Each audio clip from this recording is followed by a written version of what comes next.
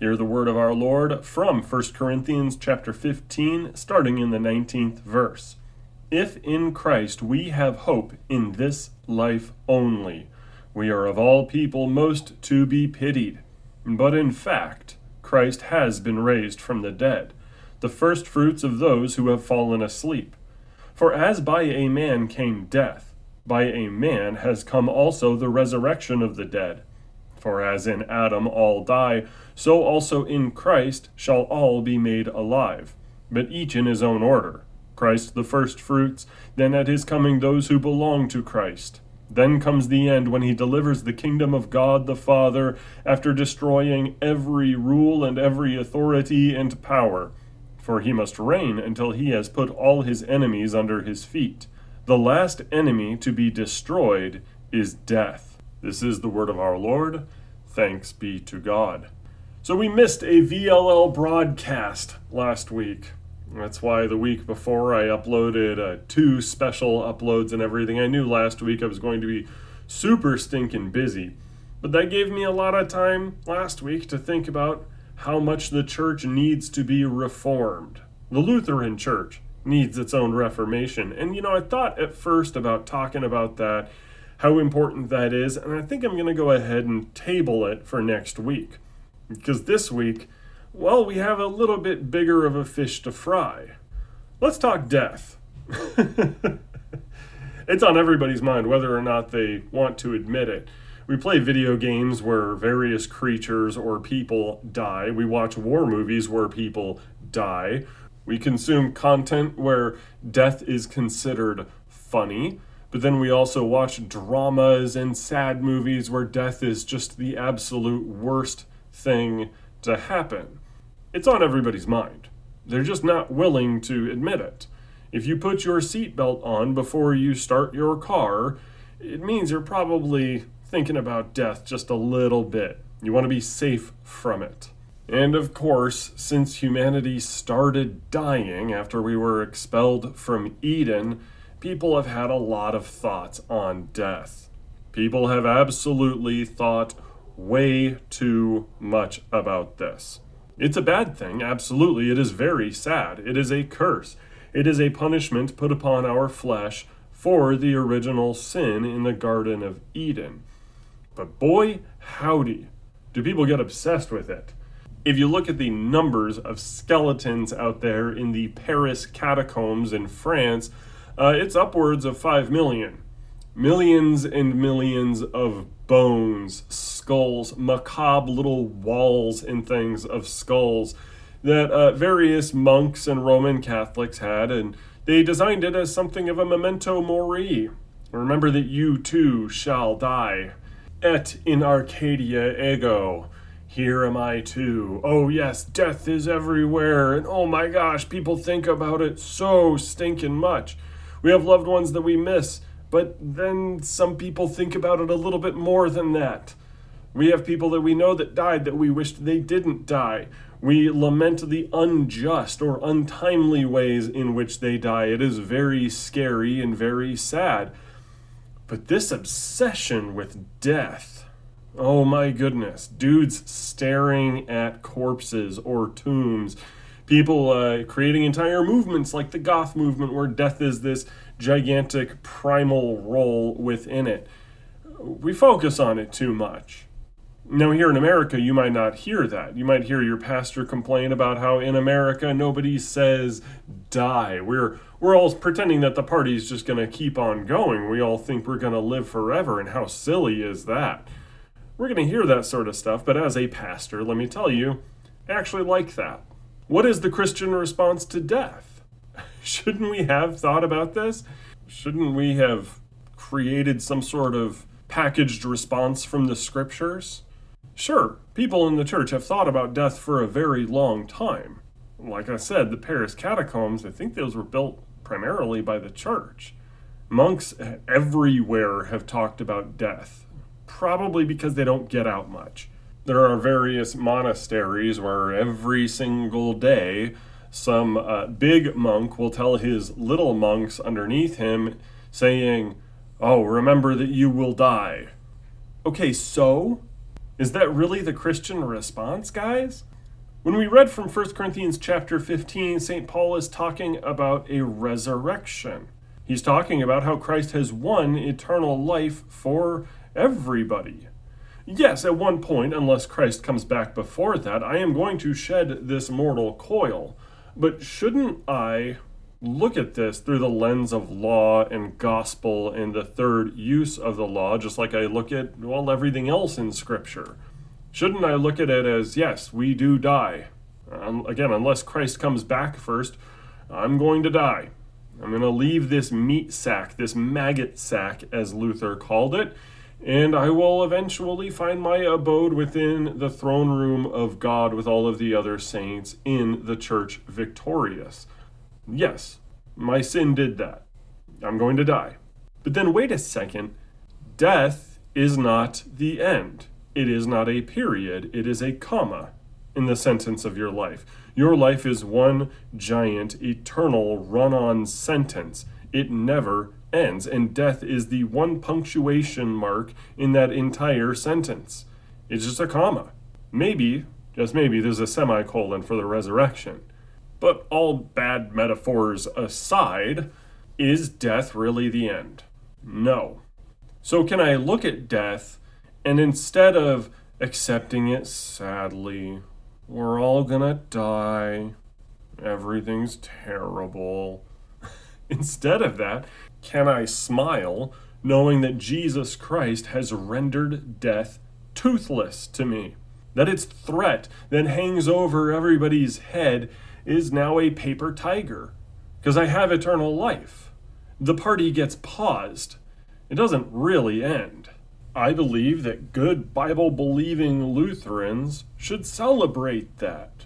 We should not live as though everything is going to end the moment the little pulse meter goes beep.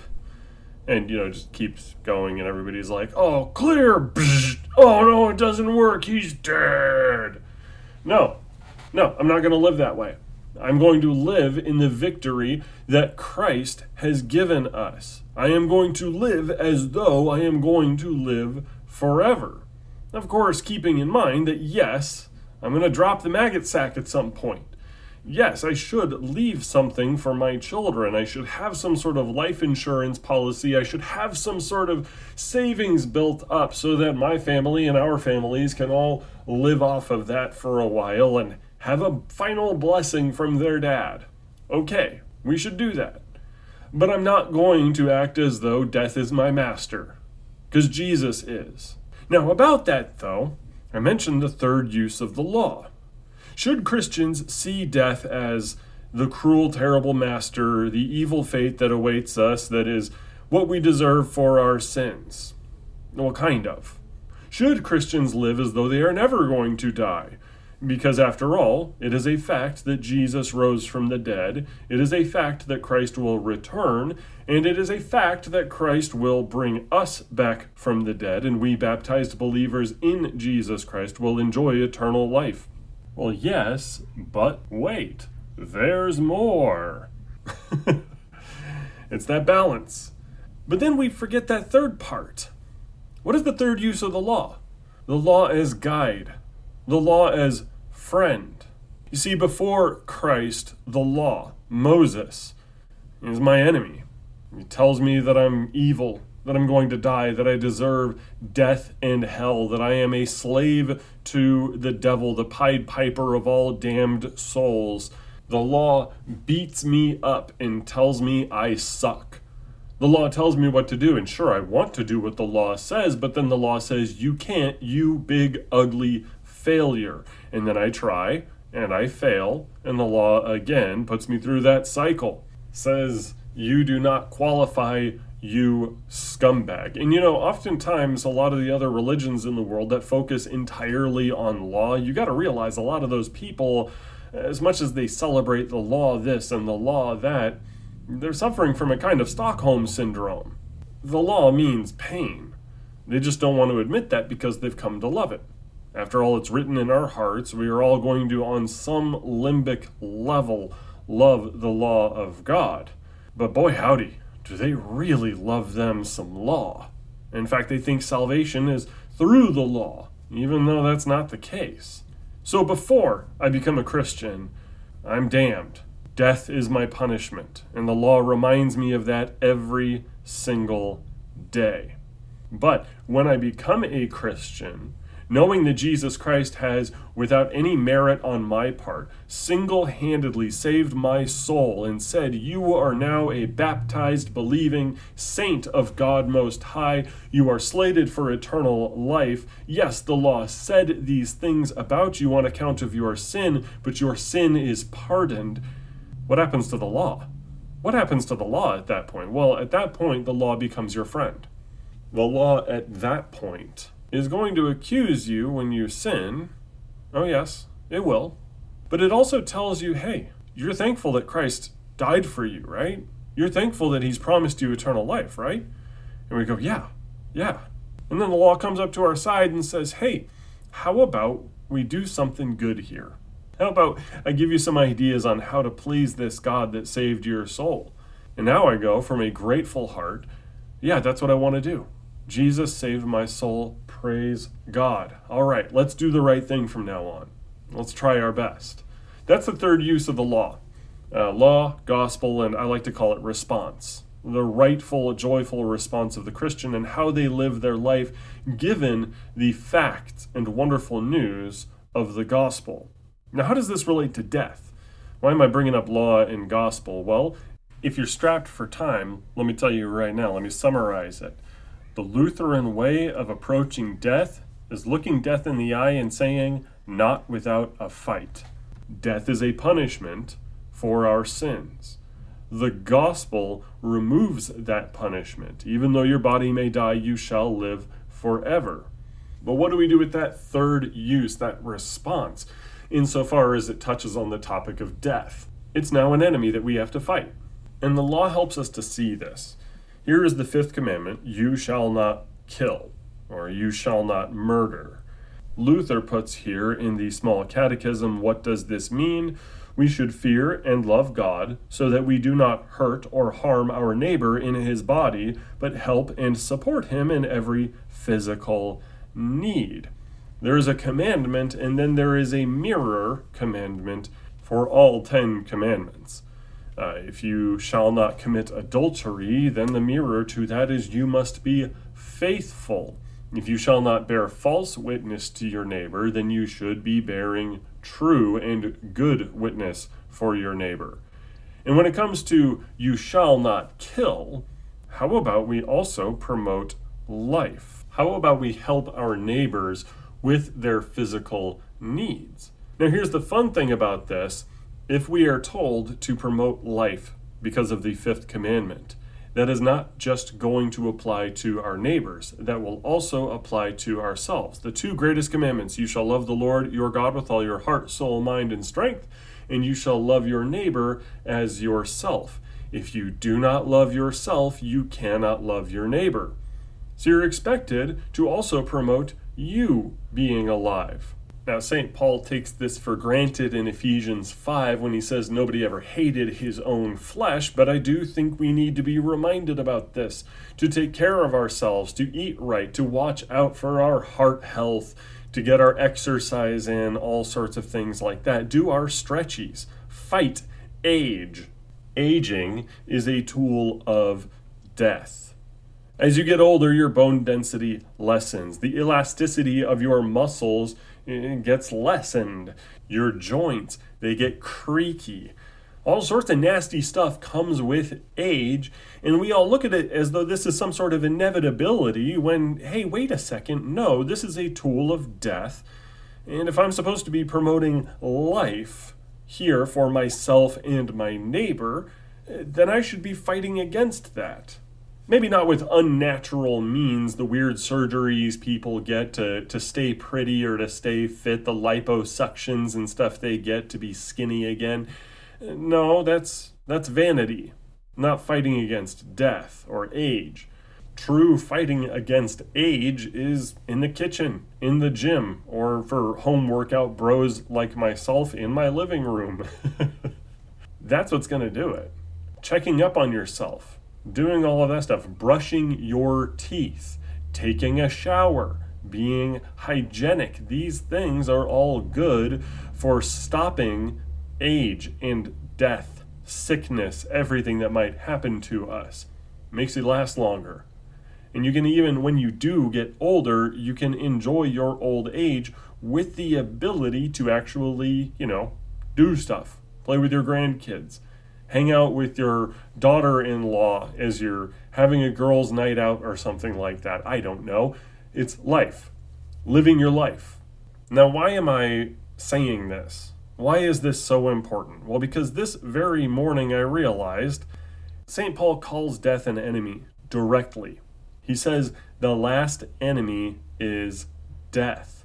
And that's the final one. That's the final boss. After all, everybody deserves it that is not named Jesus Christ. Every human being ever has deserved death. So it's our final enemy. And it seems to have this iron grip over absolutely everything, doesn't it? But if it's Jesus's enemy, shouldn't it be my enemy too? Have we ever really sat down and thought about this? That if Christ says, "This is my enemy," then all baptized believers, all people who are members of his kingdom should say, "That's my enemy too." Now, of course, there will be plenty of Lutheran pastors out there who would just love to tell you, that's right. Yeah, it's your enemy. But Jesus is the conqueror, darn it. This isn't about you. Jesus did everything. The gospel is about what Jesus did, not what you do. Well, they're right when they say that, but they're forgetting the third use of the law. We still have the fifth commandment telling us, that's your enemy, fight your enemy. This is why Christians have been the first to establish real hospitals. This is why Christians do charity work. Whenever you feed somebody who is starving, whenever you give a sandwich to a homeless guy who hasn't eaten in 3 days, you are fighting an enemy.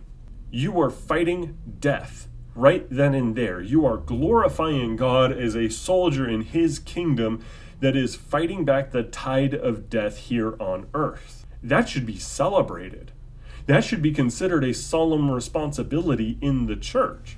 Thankfully, when it comes to the pro-life movement, we're on point. But we usually frame it in terms of a negative. Look at how many babies are dying. And that's true. It's a tragedy. It's evil. It is a wicked part of our society, and that needs to be banned. Absolutely. But have we forgotten that, hey, wait a second, pro-lifers like myself should also be seeing this as promoting life? Like, even if pro-abortionist people said, and were able to somehow prove beyond a shadow of a doubt that that fetus is just a clump of cells and the baby is not a human being until it passes through the birth canal, even if somehow they were able to prove that beyond a shadow of a doubt, which they never will, but, humor me here. Even if they were able to prove that, it is still in accordance with the fifth commandment in the promotion of life that we fight it. It is still wanting more life than death. It is still wanting a victorious Christian walk here on earth that says we want life. And as much life is out there in the world, that's all the more that we're giving death a black eye. We're standing against it. We are in service of our Lord Jesus Christ, standing against his enemy.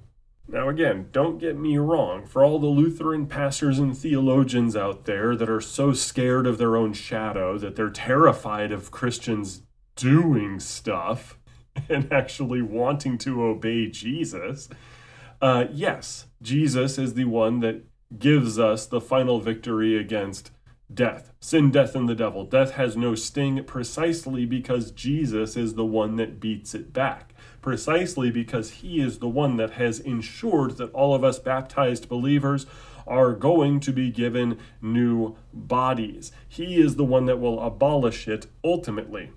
But don't you want to do your part? I mean, maybe I'm sounding just a little bit too pietistic here, but I want to do my part. Because I love that God has granted me this victory over death, I want to mock death. I want to live as though I am going to live forever because I know that I am going to live forever. And I want to guard my life against the aging process, against diseases, against all manner of terrible things out there, because that is exactly how I tell my enemy, hey, loser, you lost. Jesus won. I can stand against you confidently and live a good life. So even though, yes, if Christ does not return before my timer runs out, I'm kinda gonna die over here, I can still say that I lived my life saying, not without a fight. I lived it living, not dying. I spent that entire time standing up proudly against that enemy because I know that my Savior has promised me something far better than whatever death can do. This is why our Lord Jesus says, do not be afraid of those who can merely kill the body and cannot kill the soul. That's all they can do to you. Death doesn't have this finality to it. So let's fight. Let's do it. Let's love our neighbor as ourselves, including loving ourselves, eating right, seeking medical attention when you need it, doing research if we can, and even spiritual disciplines that the church has always had, like fasting. Guess what? There's a good health benefit there for you. It's really good for you to do some fasting.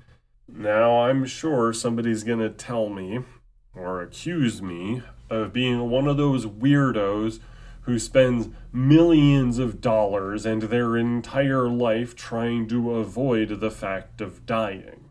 No, that's not how this is. I promise you, I'm not saying that you have to take $500 worth of supplements every single day to try to force yourself to be immortal.